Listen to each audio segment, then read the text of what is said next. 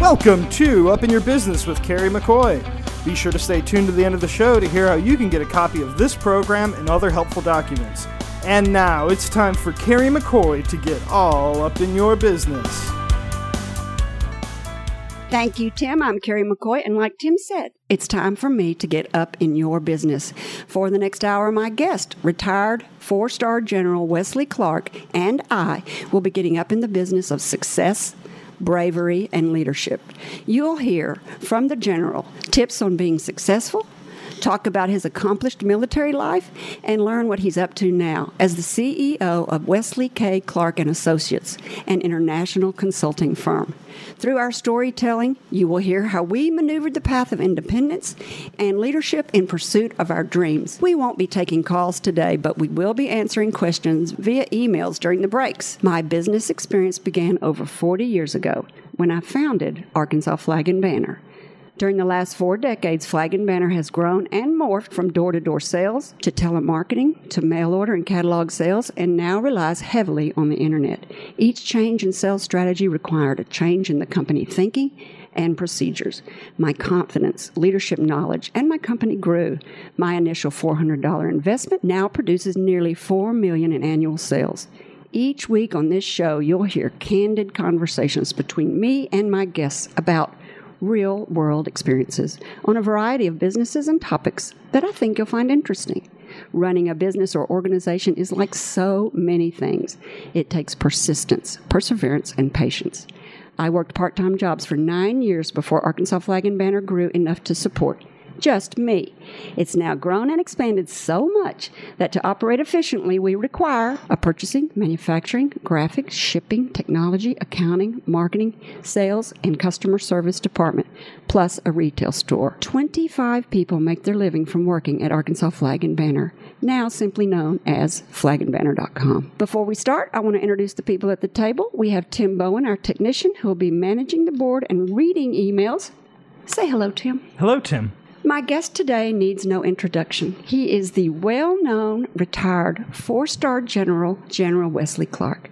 As a young man, Wesley's ambition showed as he used his intelligence and determination to graduate first in his class from West Point and became a Rhodes Scholar at Oxford University in England.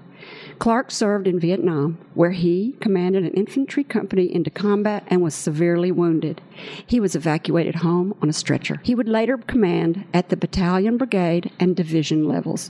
His Army career also included serving as Director of Strategic Plans and Policy. General Clark's last command was as NATO Commander and Supreme Allied Commander in Europe, where he led NATO forces to victory in Operation Allied Force, saving 1.5 million Albanians from ethnic cleansing. As you can imagine, his awards are many. To name a few, they are the Presidential Medal of Freedom, 5 Defense Distinguished Service Medals, Silver Star, Bronze Star, Purple Heart, honorary knighthoods from the British and Dutch governments, and Commander of the Legion of Honor from France. Since retiring from service, General Wesley Clark has worked in the private sector as a businessman, an investment banker, commentator, author, teacher, and even answered the call in 2003 to stand as the Democratic candidate for the President of the United States. The next year in 2004, General Clark founded Wesley K. Clark & Associates, an international consulting firm where he uses his expertise, worldwide relationships, excellent reputation, and experience in the field of energy, alternative energy, corporate security, national security, logistics, aerospace, defense, and investment banking. All said business is performed with the General Wesley Clark ethos of honor, conviction, and action. It is an honor to welcome to the table the brave, the intelligent, and honorable, retired but never resting 4-star General Wesley Clark. Oh, thanks, Carrie. Nice to be here. You have such a big bio. I could have written more, even though that was a lot. I was running out of breath. Thanks for not doing any more. You're welcome.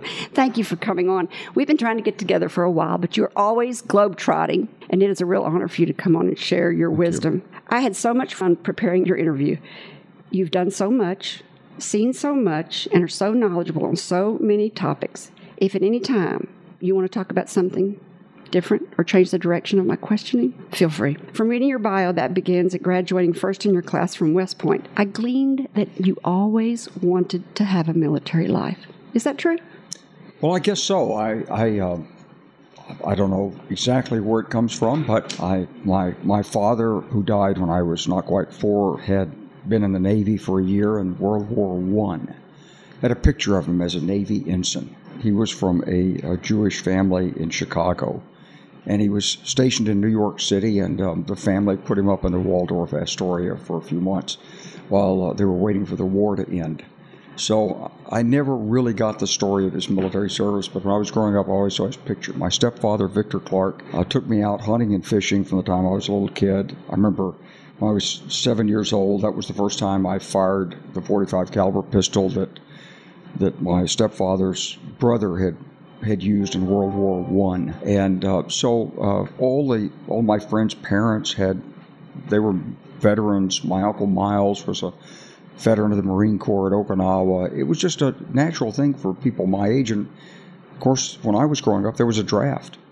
So if you didn't go to college, you were from Arkansas, you're likely to be inducted. And if you went to the University of Arkansas, if you were a man, you were going to be in ROTC for 2 years, because all land-grant institutions had mandatory 2-year ROTC. I kind of wish they still did that. I think there was something really important about feeling that you had an obligation to your country. I wish we could restore that today. I don't know how to do it exactly. When I was running for office, some people said, you got to come out in favor of the reinstitution of the draft. But the truth is, the Army doesn't need to draft everybody who turns 18. And we wouldn't know what to do with them if we had that many people, and we couldn't afford it, and it just wouldn't be the right thing. But if we could get some form of national service where every young person understands they have to give up their private room, their ability to party until 3 a.m., their iPhones on demand, and so forth, and really join in a community effort to help the country, help their community, help their state.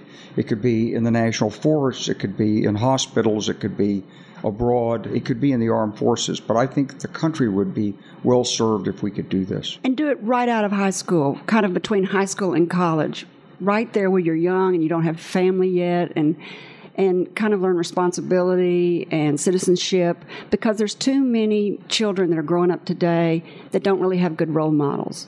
I think it's important to do it when you're young and you can learn and you still got a lot of opportunities and choices in your life. I think as you get older in life, the range of freedom for choice, it just diminishes. You can't do as many things when you're in your 30s as you could in your 20s. You can't in your 50s as when you were in your 40s. But you can in your 60s, because I can do a lot more now.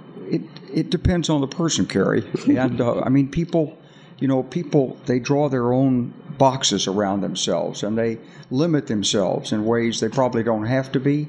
And yet, in this society, there are role models, there are expectations of what people can do, and in business, there's typically been payment for longevity. Businesses are concerned about the costs of health insurance for employees. There's a lot of factors in business that work against hiring older employees. I've talked to a lot of people who say, well, I was in my company, I was like 45, 48 years old, and they said, well, we're hiring somebody, 5 years younger than you is going to be your boss, and you need to think about, what you're going to be doing in the future in this country.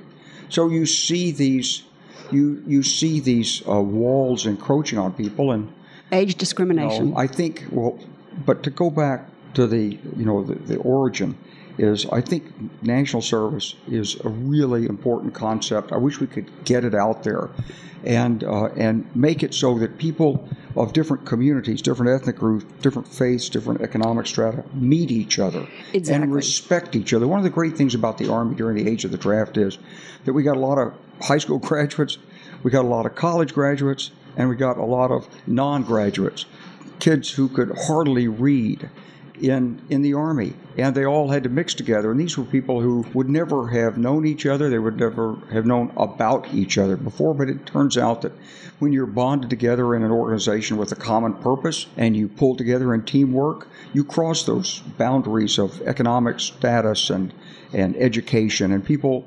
they're mostly the same. And if you give them a purpose to work together, they can do so. And you're not talking about the draft. You're talking about working together on civilian projects. I think it starts with a purpose. It doesn't have to be a military purpose. In fact, maybe it's better if it isn't. Right. But it has to be a common purpose that brings an organization together, and it has to involve some degree of personal sacrifice. I was on CNN a few years ago, and one of the young women who's a producer said, "Oh, you've had such great careers." I said, "Well, you could too. You're only, how old are you?" She said, 24. I said, "Well, you could go into the Army." She says, "Oh," she said, "I could never give up my personal freedom." And you know, it's the way young people, it's their expectations today. And this makes it hard for them. I was at Amherst a few years ago teaching a class on the volunteer force with an old friend from the military academy named Skip Bosovich, who's a professor up in Boston. And so Amherst is a very selective college. It's probably the most selective college in America. And these young people were very worried about the draft, and about the fact there wasn't one. And the fact that the all-volunteer force, it wasn't representative of America. There were too many, like, poor people in it, and not enough people of you know, like, a variety of their class. And so I went up there and I talked to him. I said, "Okay, it's like 20 people in this class." It was on a Friday and Saturday. I said, "I want you to go home tonight. I want you to call your parents. I want you to tell them that General Clark's here, and he promises that you can enlist for 2 years. He will guarantee an experience in a combat zone, probably Afghanistan, and you will be back in 24 months at Amherst. You will have done your duty to your country. You'll be incredibly enriched by the experience, and you will enrich the others because of your unique experiences at Amherst. It'll change your life, all for the better. And I want you to come in tomorrow morning and tell us about it, and how many of you want to come in, and we'll have the recruiter here to sign you up." So, as you might imagine, not a one. So the excuses were, "Well, my mother said I'm not into guns, and I would be better as a diplomat." And you know, there's like, "Well, you know, my father said this is not for us, and he needs me in my business and his business." And you know, there were dozens of excuses. But the point is, it was really easy to pontificate about it and worry about it. It wasn't easy for them to make a abrupt change in their life. And if it's that hard when you're 20 or 21, imagine as you go forward. So something as important to bringing the nation together as national service, something as vital in delivering services to the country that you can't afford to pay for under a government that's increasingly resource constrained. Why wouldn't we ask our young people to do this? That's a very well said. And that's a good point. I haven't thought about it. Resources constraint. Why don't we use our young people? And it would be so good for them, because I feel like my job is all the time teaching young people how to work. It could be a great experience for them. And then there's another group I like too. Okay. You know, many of the problems abroad are problems to do with good governance. And good governance requires the rule of law, and it requires financial management. Those are the two kind of essentials. You have to set up the rules. You have to have a system to interpret the rules. And then you have to follow them and spend money on the public good. And so I've been in, I don't know how many countries, talked to the heads of government, so forth. They all complain. And yet, when we try to provide assistance, it's very hard. It's very easy to get military assistance in. Just send the special forces over. We can train you guys in how to march, give you some basic marksmanship training, give you uniforms, get a basic radio, and pretty soon you got a unit. And we did this in Africa, and we tried to help these countries for peacekeeping purposes. But management they don't want. Well, but what they really need is they need people who can be in their various ministries, working and helping and supporting good governance. And now we're talking about lawyers and accountants. We're talking about people in their 40s, in their mid-career, people who want to take a break for a year or two, people who will serve in a more mature Peace Corps, people who are willing to learn a language, work in a different environment. And so you want them to go to these countries? I'd love it if they would. And yeah. What do you want them to do exactly? I want them to assist and provide consulting services under the aegis of the United States government to help governments have what we have. They all say they want to have what we have in America. Well, you can't have it if you don't have good governance. You've got to have respect for the laws. And you've got to have a way of managing the books. So you don't want them to go over there in a private sector style. You want them to go over there and work with the government, mentoring the government, and teaching them the skills of management that we have. That's right. I want them invited by the host government, and I want them to work. Are they threatened? At half pay. Yeah. Oh, yeah. There you go. Because the way it works, whenever, but the experience is worth you it. go to these governments, they're besieged by people who are looking for contracts, and everybody wants more money. Well, I was making $100,000 a year at home, but if I'm going to live in Nigeria, I should be paid $300,000 a year.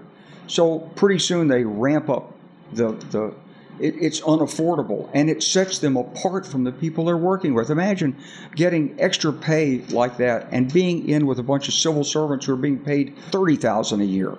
Would you be resented? Yes. I would think so. So, this is part of the problem is we don't have always the right tools. We talk about how we're trying to help other countries live better. Well, we show them how we live. They see it 24 hours a day in soap operas, on the TV, they see it on the 24-hour news cycle, they see it on any number through social media, through advertisements, through products, but they don't really understand how to do it in their country. When I talk to people in the Middle East and Africa, they're always going to Europe. And I say, well, why? What's the matter? I mean, this is not home. I said, yes, but it's so much easier in Europe. Why is it easier in Europe? Everything works. I mean, if you want a driver's license, you go and apply for a driver's license. If there's an issue with medical, you go to the hospital. So in their countries, the hospital's not there. The doctor doesn't have what he needs. There's a 3-day wait for a driver's license. You have to pay somebody. I mean, there are millions of issues that Americans take for granted because we do have good governance that people abroad look at and say, it's just so hard to get anything done. I want to start a business. If you want to start a business in Arkansas, it's easy. You go down and fill out some forms with the state secretary of state, and you have an LLC, and you pay $100 or something. You're in business. That's right. It's no big deal. If you want to start a business in some countries, it's 15 different stamps on forms and paying people and waiting in lines. But you said Europe was easier. In some respects. I'm not talking about Europe. Oh, okay. I'm talking about these other countries. Oh, the other ones. Mm-hmm. Anywhere you see a line for anything, you can assume that line is a sign of corruption.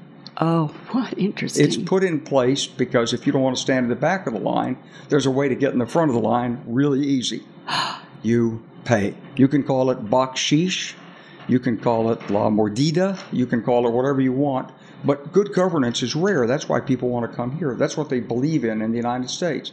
They believe in a rule of law. But our barriers of entry are too hard. Well, the thing about it is the American business community is a very tough business community. You were talking about how long it took you to get your business started.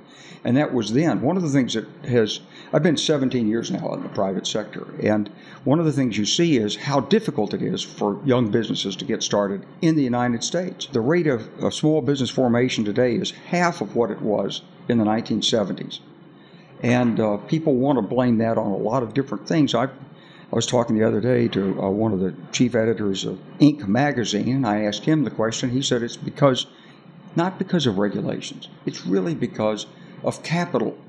It's hard to get the money. In the old days, and when I was growing up here in Little Rock, I worked for Mr. Mady. He had a little office down by the state capitol, and I was one of his chart boys. So when I was a junior in high school, you could come in and make $1 an hour by reading Barron's Financial Weekly, and you could chart the high, low, and the close for each stock on graph paper with a number 3 pencil. If you did it well for 2 hours, you got $2. I thought, man, this is pretty darn good. I mean, my mother makes like $40 a week. If I could work 40 hours here, but of course, I realized soon I couldn't do that for 40 hours. I just couldn't do it. It wasn't in me. But one of the things Mr. Mady did was he and others, there were local investments. People invested in their local communities. Everything wasn't nationalized. Everything wasn't competing across the country. One of the things that's happened is big companies have gotten much, much bigger. And the people in these companies they're just like you and me. They're just, they love their families. They're doing the best they can. They want to please the boss. They want to get promoted. They want their kids to do well in school. But the organizational output of these big companies, it's very selfish. That is to say, They want what's good for them, not what's good for the larger community. So you have to have a referee. And one of the things that's happened in the United States is the refereeing hasn't gone as well over the last 30 or 40 years as I would like to see it go. I would like to see the standards for mergers and acquisitions be tightened up so that we slow down the movement toward oligopolies and monopolies. So we make more space in the business community for smaller startup firms. And people will argue, well, for purposes of efficiency. Yeah, no, but it's not about efficiency. It's really about what's good for the society as a whole, because it turns out that when you have monopolies, you block innovation. You block young people getting started. And so really, for the society as a whole, it's not more efficient. It's less efficient. It just locks in certain businesses and practices. And that's one of the things that Can it ever be stopped? I mean, Teddy Roosevelt put in antitrust laws, but it doesn't seem to be. Oh, it worked really well for a while, but it takes political will to do this. And so when you have, the more money you have in politics, then the more difficult it is to do this. And the more money you get is from the lobbyists who have their own special interests, I guess. Well, the lobbyists are hired by the money to promote the special interests. It's like a guy told me once. He said, you don't make much money working for government, but he said you can make a lot of money off government. Ooh. And I thought, I hadn't ever, I was in the Army. I was running around. I was the commander-in-chief of the U.S. Southern Command in Latin America. I went to all 33 countries of Latin America. I went to the Caribbean. I saw heads of state. I knew Carlos Menem. I'd been with Pinochet, whatever you think of him, in Chile. And lots of other people who were big personalities at the time. And I always advocated should do our system.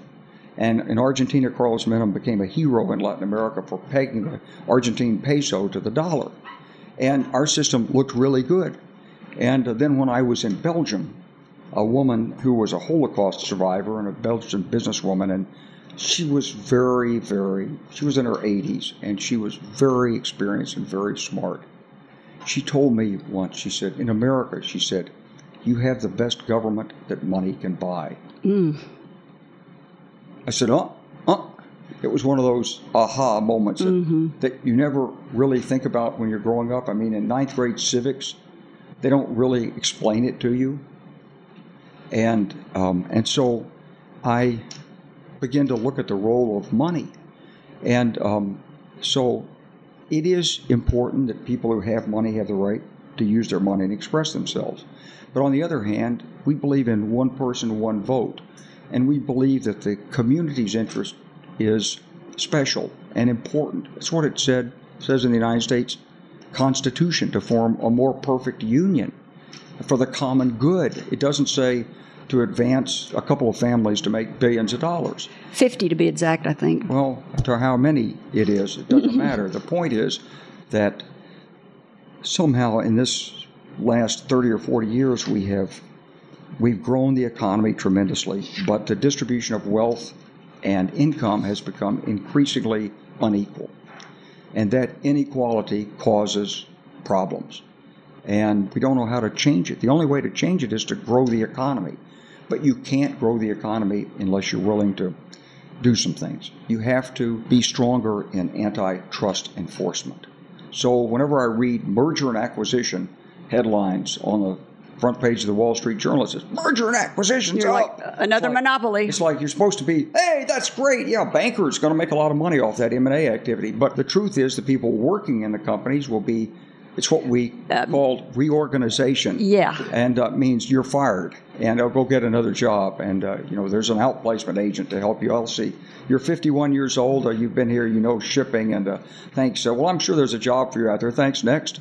And so these people, it is a pretty ruthless system. It really is about money. So you jumped way on down into my questioning about... But I want to talk about some of these things that will help the economy grow. Yeah. So you said I could... Absolutely. Talk, okay? Absolutely. So antitrust enforcement. Another one is what you call regulatory capture.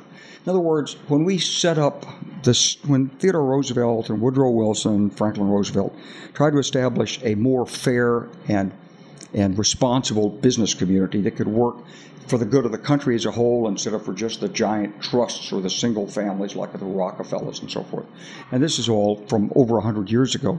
They began to establish these regulatory agencies, and they went on through the 1930s, really, and the Depression, when Roosevelt finished out the progressive movement. But if these regulatory agencies are staffed by people who must depend on the businesses and industries that they are regulating for their retirement and for their income security, then they can't be as loyal to the public good as we would like. I don't want to impugn the reputations and the good sense of all these servants, civil servants, because we have an excellent civil service program and some great people working in governments. But I think we have to remain very sensitive to the fact that if government pay lags behind private sector pay, if people feel like, well, I really like working for the government, but, I got to put the kids in college, and therefore, let's see, I really know the oil industry, and therefore, there's the guy from Exxon. Well, I know if I retire, if I get out of here, well, I told my wife I would be getting out in my late 30s, and she's saying, when are you getting out? Joe, can we have coffee sometime? Oh, I see what you're saying. And before you know it, he's working as the Exxon or Shell or some other big industrial group's expert on government relations. And they're using his experience and his Rolodex. And then the guys who are left behind say, you know what? God, he's working out there for like 4 times what he made here. I could do that. How do I do that? That's my safety net. You see, in the military, we never thought about that. We never considered what we would do, at least I never did when I got out. It was just so all-encompassing to be on the inside. But this regulatory capture, it's important in the banking industry, it's important in the environmental protection industry, agency, it's important all across the board in Food and Drug Administration, everywhere. If you don't have public servants who are smart enough, experienced enough, and motivated enough to keep up with the agencies or with the industries and the companies they're regulating, you won't have good, sensible regulation. You'll get lost in it. And ultimately, the public suffers. So that's the second thing we have to work about. What if they just made a rule where you couldn't go work for the company you're regulating? Well, they often do have rules like that, but they usually apply only at the top, and they only apply for a year or two. And so, and they can be waived, and you're seeing some of that in Washington. I don't know how you'd ever regulate that, and I have never, ever thought about that. The way it used to work out is, first of all, the discrepancies in salaries wasn't so great. And secondly, people were really happy for a steady job. And third, businesses in those days, they weren't so adept at calculating profit and loss down to the third decimal point. They didn't have Excel spreadsheets. They didn't have real-time accounting. You know, a modern store can tell you within 10 seconds of what's been sold, what's left in inventory, what's been ordered today, how many people it needs. Oh, really? Well, what's your income per square meter of floor space and income per employee? Well, how could this company make $5,000? Oh, wait a minute, Terry, aren't you in the retail business? Yeah. So you know exactly what I'm talking about. I'm laughing right? at you. So you have to use metrics, okay? But the thing about it is, we've got to always think in terms of what's good for the country as the real driving, overarching, good for the community. Not just what is good for the individual business. If you say what's good for the business is good for the country, yes and no. So take the large view. You know, in the field of economics, I used to teach economics, we talked about stakeholders in businesses. We said businesses have the owners, they have the workers, they have the managers, they have the local community. All these are stakeholders. But in the late 70s, early 80s, there was a revolution in business management in America. It said, it's now not about stakeholder theory of value, it's shareholder theory of value. Everything is about how well you do for the shareholder. And not the people that work for you. Well, I mean... Took the focus off the people that work for you. Exactly, and we really got into this very narrowly. And of course, it does bring results. It's like anything in life. If you really work for something, you can probably get it. So if your principal concern is to elevate the value of the share on the New York Stock Exchange, you probably can do that at the sacrifice of other values. And it's like when I was in one of my first business experiences, I was on a comp committee, and we had done a limited buyout of 2 moving van companies. We put the 2 companies together, and it turned out that they had what's called defined benefit pension programs.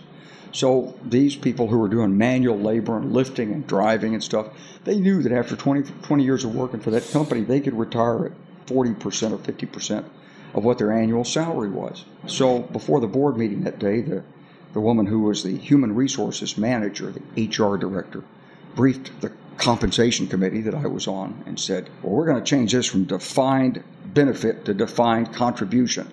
I said, well, doesn't that mean like you'll put in a certain amount, they'll put in a certain amount, it goes into the stock market, and then when they retire, they can't really know for sure how much they're going to make, right? She says, that's right. I said, but what if the stock market's down? She said, that's their risk. I said, in the military, if you did that to us in the military, we call that an erosion of benefits, because when we signed up, you promised us this, it's like our health care and everything. And we'd go to Congress. She said, General, if they don't like what we're doing, they can quit. There's 10 people out there who want a job here for every one working here. I hate that. And you may hate it, but she wasn't wrong. No, because there were people who would have worked there. That's right. And business does do that, and that was part of the wave of LBOs. You took these pension funds that were in a pot, and you changed the way it was done. You might grandfather some people in there so there couldn't be lawsuits, but basically you got a sort of pot of money that went along with doing the LBO, I guess. So when you look at these changes, you realize that the shareholder theory of value, it's a very narrow way to approach a company, because it doesn't incentivize the employees, it doesn't really incentivize the community, and it doesn't leave the best for the community. There's a place in Iowa that when I was up there campaigning one time, I was at this community. They said, yeah, we gave these guys a big tax break. The firm moved in. 2 years later, they moved out to Mexico, and they left us stranded. We paid for all this from the community. All these people had jobs. Now they've all lost their jobs. And they moved because some CFO that came in said, I know how to set up something in Mexico, and I bet we can save money. And so, you say that's legitimate. That's the way business is supposed to work. However, it's not moral. It doesn't have to be that way. For example, I was on the board of a company in Germany, and the Germans had a workers' council, and the Germans had laws. So, you can fire people over there, no problem, and you can close a business and move it. However, you're going to pay like 3 years' wages and 10 years' taxes. So you have to evaluate the move. If it's really that valuable, you'll do it. If it's marginal, you won't. So the German economy actually has been pretty dynamic. It's not as bad as people think, and it's still leading the world in a lot of heavy manufacturing. So there are different models and different ways to make these things work. I just feel like our Congress is paralyzed, and Senate are paralyzed to get anything done, though. And those sound like big changes. Well, I think there's a lot of great, smart people in Congress in both parties, and they're trying really hard. But Congress has changed because it operates on a competitive basis. It goes back to the Founding Fathers, really, in the Federalist Papers, which explained the U.S. Constitution. In the 51st paper written by Alexander Hamilton and James Madison, they said, the problem that happens to democracies is one small group takes control of the democracy, and then it's not a democracy anymore. It becomes like a monarchy. And this is what happened in Athens. This is what happened in Rome. Every time in history they tried to set up a democracy, some group would take it over, and then it would destroy the democracy. So they said the solution is what became known as checks and balances. That is to say, let ambition counteract ambition, and let interest counteract interest. And so, in a way, what happens in our government is an adversarial system. It's labor's interest against management. It's the South against the North. It's the East against the heartlands. And, there are various sectional interests, business interests, political interests that all are put up there, and people are shuffling papers and trying to reach compromises. Doesn't sound like a great system, but nobody's come up with anything better so far. And where we are right now is that Rome? Are we Rome? The thing that's happened in the country is we got better economically during the 1960s and 70s, and we moved from being worried about jobs, really, even though people say they are, they moved into values. And the trouble with values as opposed to jobs is it's really hard to compromise values. So if one group is pro-life and the other group is pro-choice, then what's the compromise? There's really no compromise. You talk about, rolling back and this legislation and that legislation and so forth.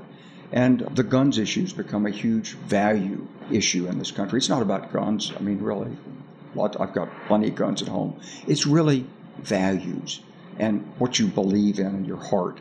And when politics becomes reduced to values, then it's much harder to move forward in a democracy.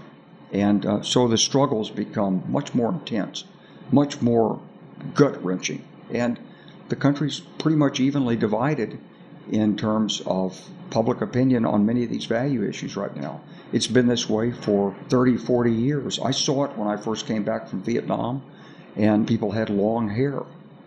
And I thought, what the heck? I mean, I got a crew cut, and all these guys, they had long hair. What are they doing? And we went through the sexual revolution, the civil rights revolution. We went through a big inflationary push, and then a really tough economic period of rising oil prices in the 1970s. Mm-hmm. We came out of it with the Reagan Revolution, and Reagan convinced Americans that government needed to shrink, that it was mostly about values. If it becomes that, then government looks like it's deadlocked. It's really a pretty good process. If you can move off the values issue, you get a lot done. Well, you're a historian. I saw you go head-to-head with Bill O'Reilly. Well, so yes, tell us, but that doesn't make either one of us historians. You are, though. If both of you are. If you were, do you believe history repeats itself? No, but I do believe, they always joke, it doesn't repeat itself, but it rhymes. Things happen. You can feel the forces working in a certain way. So what's rhyming? It moves in certain ways. Like, when things get bad enough in terms of inequality in this country, people will respond to it. It may not be the next election cycle. It may be 2, 4, 6 election cycles from now. Or if the economy breaks. When the economy broke in 2008, we got the Tea Party. People were really mad when their retirements were threatened and when their home values went down. But the problem is the solutions proposed by the Tea Party, by and large, haven't really changed anything. Mm-mm. And so they could be mad at Obamacare, but it turns out that the people who were the most angry about it are the people who seem to be getting the most benefit. So it makes it very difficult to move past Obamacare for the United States government right now. So with all your globetrotting, and since we're on the subject, what do you think the biggest threat to civilization is? War, global warming, greed, global economy, energy shortages, water shortages, propaganda? I mean, that's one. I mean, these are all, let's don't talk about threats. I always look at it this way. Oh, okay. There's two political parties in America. There's a party that is about fear, and it gets its energy from worry, anxiety, fear, threats. And there's a party that gets its energy from fairness and opportunity and challenges. And it's probably easier to get the power from fear if you can frighten people. But actually, we're in a darn good place right now in the United States and in the world. We've raised billions of people above the poverty level. We have unparalleled communications. For the first time, people can see that, if they look, that most people are mostly just like them. Skin color, hair color, religious faith, really, there's not that much difference. There's a few nuts out there who want to take us back to the 7th century, but they're not going to succeed in that. And you've got people who, for their own political purposes, like Vladimir Putin, have tried to say something about nationalism and being white and being Christian and so forth, but it's actually not as strong as what pulls us together. Because when you put people together and they see each other and they talk to each other and they feel the same empathies and concerns, that's the really wonderful thing about where we are in the 21st century. Right now, we can do that. So I don't think there's going to be a great war. I don't think there's going to be an asteroid hit the United States or anywhere in the world. I don't think the Yellowstone super volcano is going to erupt anytime soon and destroy most of the United States. You don't think California's going to fall off, though? Don't think it's going to fall off into the Pacific. And I don't think that the terrorists are going to succeed. I think climate change is a problem, but we have most of the technologies that we need to deal with it, and the ones that we don't have, we can get. So we have a challenge facing us. And the challenge is, can mankind look to the future with confidence and hope rather than looking at their neighbors in fear? And if you can look to the future with confidence and hope, then you look at the environment that's around us and you say, okay, well now, we can't sustain this. You can't continue to pump this much carbon in the atmosphere without some bad things happening. We don't know the pace of it, the mathematics of how glaciers melt, how the sea warms, how fast the ocean's going to rise, all that stuff, it's not solid. It's all just estimates. But you do know that the climate's changing, not the weather, the climate, and that most of the change seems to be caused by economic development. It's by our use of energy, our expelling carbon, digging it up out of the ground, burning it, and then throwing it into the atmosphere. Probably going to get worse. So can we really bring the leadership together in this country and around the world that we need to deal with this issue? And that's the challenge for mankind. In other words, can the institutions that got us here were wonderful institutions. I mean, think if we hadn't discovered oil in the 19th century, where we'd be. The whole 20th century is about oil. We'd be using solar. Well, no. You wouldn't have air travel because you've got to have jet fuel. You wouldn't have the ships, the automobile traffic. We didn't have it. We couldn't do it. And it gave us mobile liquid energy. But now there's new technologies. And technology, generally, if you look for it, you'll find it. Just like we found a way to go to the moon. President Kennedy told us we're going to get to the moon before the end of the decade of the 60s. We did. Not because we knew how, but because we knew how to learn how to do it. And we could do the same thing with our technology with climate change. But to do it, we have to reform our institutions. So people that work in coal-fired power plants, we're going to have to work to do other things with those coal-fired power plants, and those people have to do other things to be productive citizens. Be retrained. Well, they can be retrained. They can be reemployed in other ways. Nothing's going to happen overnight, but we need a plan to get there. We got to look we have to look beyond the quarterly earnings statements of major corporations, even beyond flag and banner, and really look at where the country's going. We have to put out a program. One of the things that was really great that was done during the Bush administration was something called the Renewable Fuel Standard. And Congress passed a law that said that every year the Environmental Protection Agency would raise the volume of renewable fuel that would be put in the nation's fuel supply. Right. Every year, and it through 15 years into the future. And every year they do that. Every year there's a fight about it, and the oil industry's on one side, the ethanol industry's on the other. But the point is, the law was out there. It set some targets and some benchmarks, and we could do that all across the society. We don't have to centrally plan it. We're not communists. We're not socialists. We're free market people in this country. But give us some targets and let the market decide what people want. And let the best entrepreneurs and the best innovators get us there. And so what I see in the future is this great challenge of climate change that could be the transformative engine for world society. Wow. Everybody I know that is a leader like you, that makes a difference in the world, is positive like that.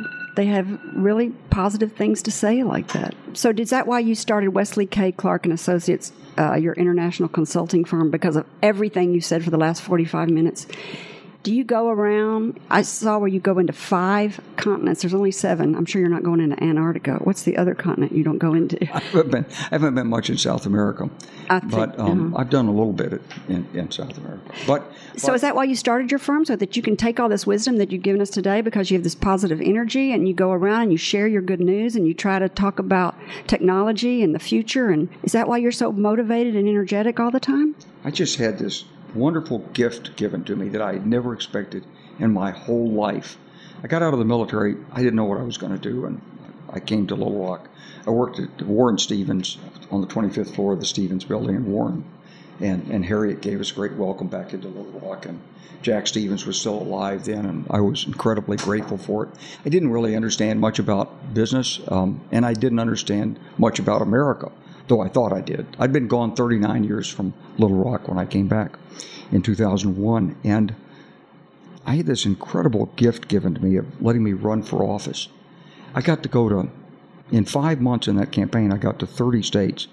I met the top people. I met the top people in business. I met the top academicians. I got to learn education and healthcare issues and economic issues from a perspective that very few people get to see it from.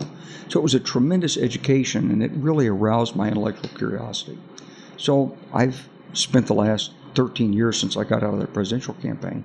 I just go deeper and deeper, and I read, dozens of books and talk to hundreds of people, and I'm just trying to learn as much as I can and give back as much as I can. So you quit working for the Stevens, started your own company, and how do you find business? Is it through networking and your great reputation that you find business? Usually it's just a combination of things. You can't really name one thing. I have an investment bank, so I'm a licensed investment banker. Oh, okay. So we usually like to do big projects. So we're trying to do this big project down in Pine Bluff that would bring a lot of jobs into Arkansas. But we've got a big project in the former Soviet Republic of Georgia, got another big project out in Monterey, California. And we're always looking for things like this that we can bring leadership and try to bring financing into. What are you doing in Pine Bluff? Or can you say? This is a project to take Arkansas natural gas and chemically transform it into diesel and naphtha. And if we can get it done, it'll produce the absolute purest, cleanest burning diesel. It's called synthetic diesel, no particulates or anything. And it'll help Arkansas because we got a lot of natural gas. Is that fracking you're talking about? No. Fracking's been done. The gas is here. It's bottled up in the ground. And okay. When it was fracked, it was probably worth $6 or $8 a 1,000 cubic feet. And now the price is, sometimes it's under $3. So we can take it and transform it into diesel fuel. Everybody benefits. Get cleaner fuel. People who have the natural gas benefit because they get a bump up at the valuation of the product that's in the ground. America benefits because we're not importing oil from overseas. So, and it'll be in Arkansas a couple of thousand construction jobs, 200 or 300 permanent jobs, 200 megawatts of power put into the state grid system. It'll be a really great thing, and it'll be the biggest plant ever done in Arkansas if we can get the money for it. Wow. Yeah. Good luck. You've written 4 books. Right. They are, Waging Modern War in 2001, Winning Modern War, A Time to Lead, Don't Wait for the Next War. Why did you write those books?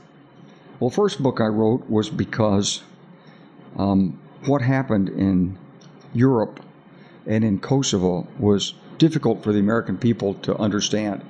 It wasn't on television that much. It was big in Europe, but it wasn't big here, but it was really important what we were doing and what we stood for and how we did it. So that was my experience as a general. The second book was written in 2003 because I was trying to explain what I thought was the right way to handle the conflicts in Afghanistan and Iraq. And that's what you're calling the modern war? That's called Winning Modern War. Okay. Of course, we haven't won these wars yet. We also haven't done some of the things I recommended. The third book was just a short autobiography. And the fourth book is where I was in 2013 and 14 in terms of learning about America in the world. And I tried to lay out what I consider the major challenges for the United States and then how to respond to those challenges. So it was a national, not a military strategy, not a diplomatic strategy, but a national strategy. All the things you've been talking about today. Right. I think at the heart of all good leaders is an educator. After retiring from the Army, you lectured and taught on what subjects? You wrote your books, but you also lectured. I talk about international affairs, and I talk about history, and I talk about the economy, and talk about international legal matters. So I'm pretty diverse. I told everybody at the beginning of the show that we'd tell a war story. You've only got 9 minutes, and I have swim with you. I want everybody to know you're a really down-to-earth guy, even though you are extremely intelligent and you've done a lot. But you and I swim at just an average gym, and you just swim with normal people. You're very down-to-earth. How do you stay so grounded? Well, life's exciting. Okay, the other thing I want to say. There's a lot going on, and you try to keep up with it. And when I was getting out of the military, I didn't know what I was going to do. And there was a Congresswoman, Ellen Tauscher, and she said, I'll tell you, here's what you should do. You should do 1/3 of your time should be investment banking. 1/3 of your time should be speaking and lecturing and studying. And 1/3 of your time should be not-for-profit work. And I thought, yeah, why not? I mean, you know, when you've been in the military for a long time, you don't really know what you're going to do when you get out. What civilian life is going to be like? I mean, you think, well, I'll just get a job and, I'll go work for Lockheed Martin or some big defense company. Right. I'll show up at 7:30 in the morning, have a cup of coffee at the coffee pot. I'll work hard at my desk all day. I'll, make my reports on time, and I'll help the boss. And no, it doesn't. I mean, it may work that way when you're in your 20s or 30s, but, after you've done, what I've done, you can't go backwards. So you have to create your own life. And you have to, it's what I tell all of my friends who are retiring. You got to create your life. I mean, you've done all this. People have given you all that. They gave you the structure. They gave you the education. They gave you the experiences. Now, you go create it and then give it back to other people. You are definitely doing that. So tell us a war story. You want to tell us about the scar on your back that I've seen at the swimming pool? Because first thing I said when I went up to, I don't remember this, but a couple of years ago, I came and said, please tell me you didn't get that in a car wreck or I will be really disappointed. And you said, no, I actually got shot. Is that something you could share with us, what happened, or what you remember? It's no great story. It was the time of the Vietnam War when we were trying to keep the enemy from operating in large units and trying to keep them away from Vietnam. We had gone away from body counts, and we weren't doing big operations. We were doing a lot of small patrols. I was out on a small patrol. We knew the enemy was in the area. We found the enemy. We walked into his base camp. We didn't see it when the shooting started. I was the first guy shot. And we had a little firefight. It lasted about 30 minutes. I was on the ground. I had got hit 4 times, and so I had got hit in the hand, shoulder, the calf, and the buttocks. And I could think the buttocks when I was crawling away. And it was like the gunfight at the OK Corral for about 10 or 15 minutes. A bunch of ordinary drafted Americans, half of them not high school graduates. None of them would have passed a Hall High School calculus class. And I called on them to come up and start firing and take up position. They charged into the fire and laid down and won the day and basically saved my life. And a helicopter came and flew me away. You don't think that's a great story? That's a great story about mankind. I also read that you commanded at the battalion, brigade, and division levels. I don't even know what that means. What does that mean? Is that in Vietnam also? No. But you go through a career and it's progressive. And so if you do well as company commander, I had 3 different companies to command. And if you do well in relation to your peer group, then they give you the next higher command eventually, and that was a battalion that has 5 companies in it. If you do well as a battalion commander, then you could get a brigade, which has 3 to 5 battalions in it. If you do well as a brigade commander, they could give you a division, which has 5 to 7 brigades in it. And so this is the progressive move up, and everything is demonstrated performance. It's the way any good organization operates. And your last command was as the NATO commander and Supreme Allied Commander in Europe, where you led NATO forces to victory in Operation Allied Force, saving 1.5 million Albanians from ethnic cleansing. You've got some great karma. Tell us about that. So what happened was we negotiated a peace treaty, a peace agreement that stopped the fighting in Bosnia, but Milosevic was also cracking down on his ethnic Albanian population a couple of 100 miles away in Kosovo. These Albanians, they didn't want to be cracked down on. He told them they couldn't educate kids in their own language. If you were Albanian, you couldn't be a doctor, you couldn't be a member of the government, you couldn't issue driver's licenses. He just ran them out, basically. And it was like a takeover of the government by a minority. And they stood up and fought. And he responded with military action against the civilian population. I flew down and tried to, on 3 occasions, we went down to negotiate with him and tried to explain to him. I stood with his generals, sat around a map, explained to the Serb generals, you can't do this. I mean, basically, you put military force against people. I'm from Arkansas. I grew up with guns. Mm-hmm. I know what people don't like to be pushed around. Mm-hmm. People have self-respect. You put a bunch of yahoos down there in uniform pushing around these people, they're going to fight back. I said, you've got to get them on your side. So, the Serbs didn't believe it. They believed they could intimidate the population, take out the educators, the doctors, the lawyers, the human rights workers, anybody who had resistance, they take them out, shoot them, or dump the body down mine shafts or whatever. And so they did this for a couple of years, and the population rose up in revolt. And So NATO had said to Milosevic he couldn't do it, and if he tried to do it, we would take military action against him. We did this in an effort to stop him from doing it, but when he started, we took the military action. So we did a bombing campaign against him of escalated attacks, and we also prepared a ground force, or planned to do a ground force invasion if he didn't stop. But after 78 days of steadily escalating strikes against his resource base and his capital and his communications and so forth, Milosevic realized he was on the losing side. And Milosevic, the Serb dictator, he was a very rational guy. He spoke English. I knew him. So I'm probably the only 20th century commander who really knew his principal adversary. And we knew how to break his spirit and take his will away. And we did.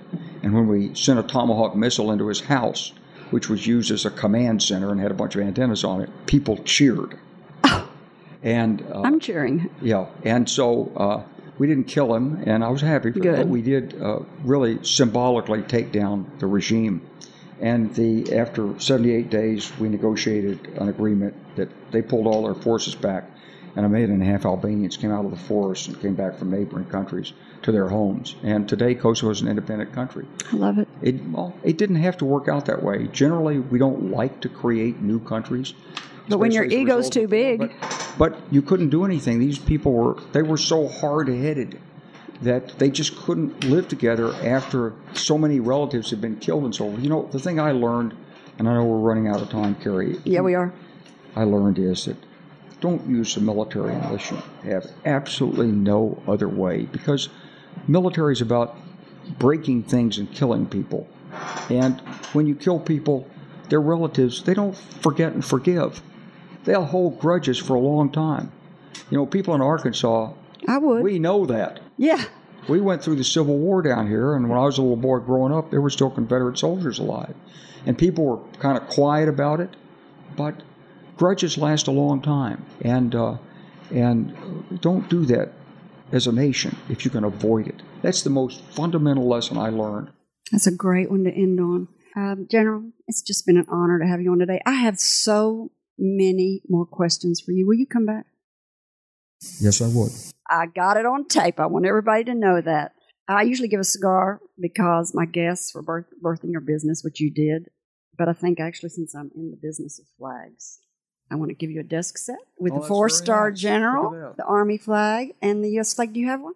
No, I don't. That's very nice. You're welcome. I hope you enjoy it. Well, thank you very much. You're welcome. Thank you for sharing all your experience and your wisdom. Who's my guest next week, Tim?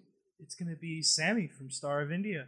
Oh, he's got a great story. And to the people that wanted to hear about Connie Fales, we are working on a new schedule for her. She's the clothing designer for the First Lady Hillary Clinton, the founder of the Fashion Design Scholarship Competition, and manager of the Clinton Store in the Clinton Presidential Library in downtown Little Rock, Arkansas.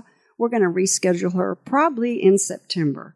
So if you have a great entrepreneurial story you would like to share, I'd love to hear from you. Send a brief bio and your contact info to questions@upyourbusiness.org, and someone will be in touch. And finally, to our listeners, thank you for spending time with me and my guest. If you think this program's been about you, you're right, but it's also been for me. Thank you for letting me fulfill my destiny. My hope today is that you've heard or learned something that's been inspiring or enlightening, and that it, whatever it is, will help you up your business, your independence, or your life. I'm Carrie McCoy, and I'll see you next time on Up in Your Business. Until then, be brave and keep it up. You've been listening to Up in Your Business with Carrie McCoy. Want to hear today's program again, or want someone else to benefit from it? Jot this down. Next week, a podcast will be available at flagandbanner.com. Click the tab labeled Radio Show. There you'll find today's segment with links to resources you heard discussed on this program. Carrie's goal, to help you live the American dream.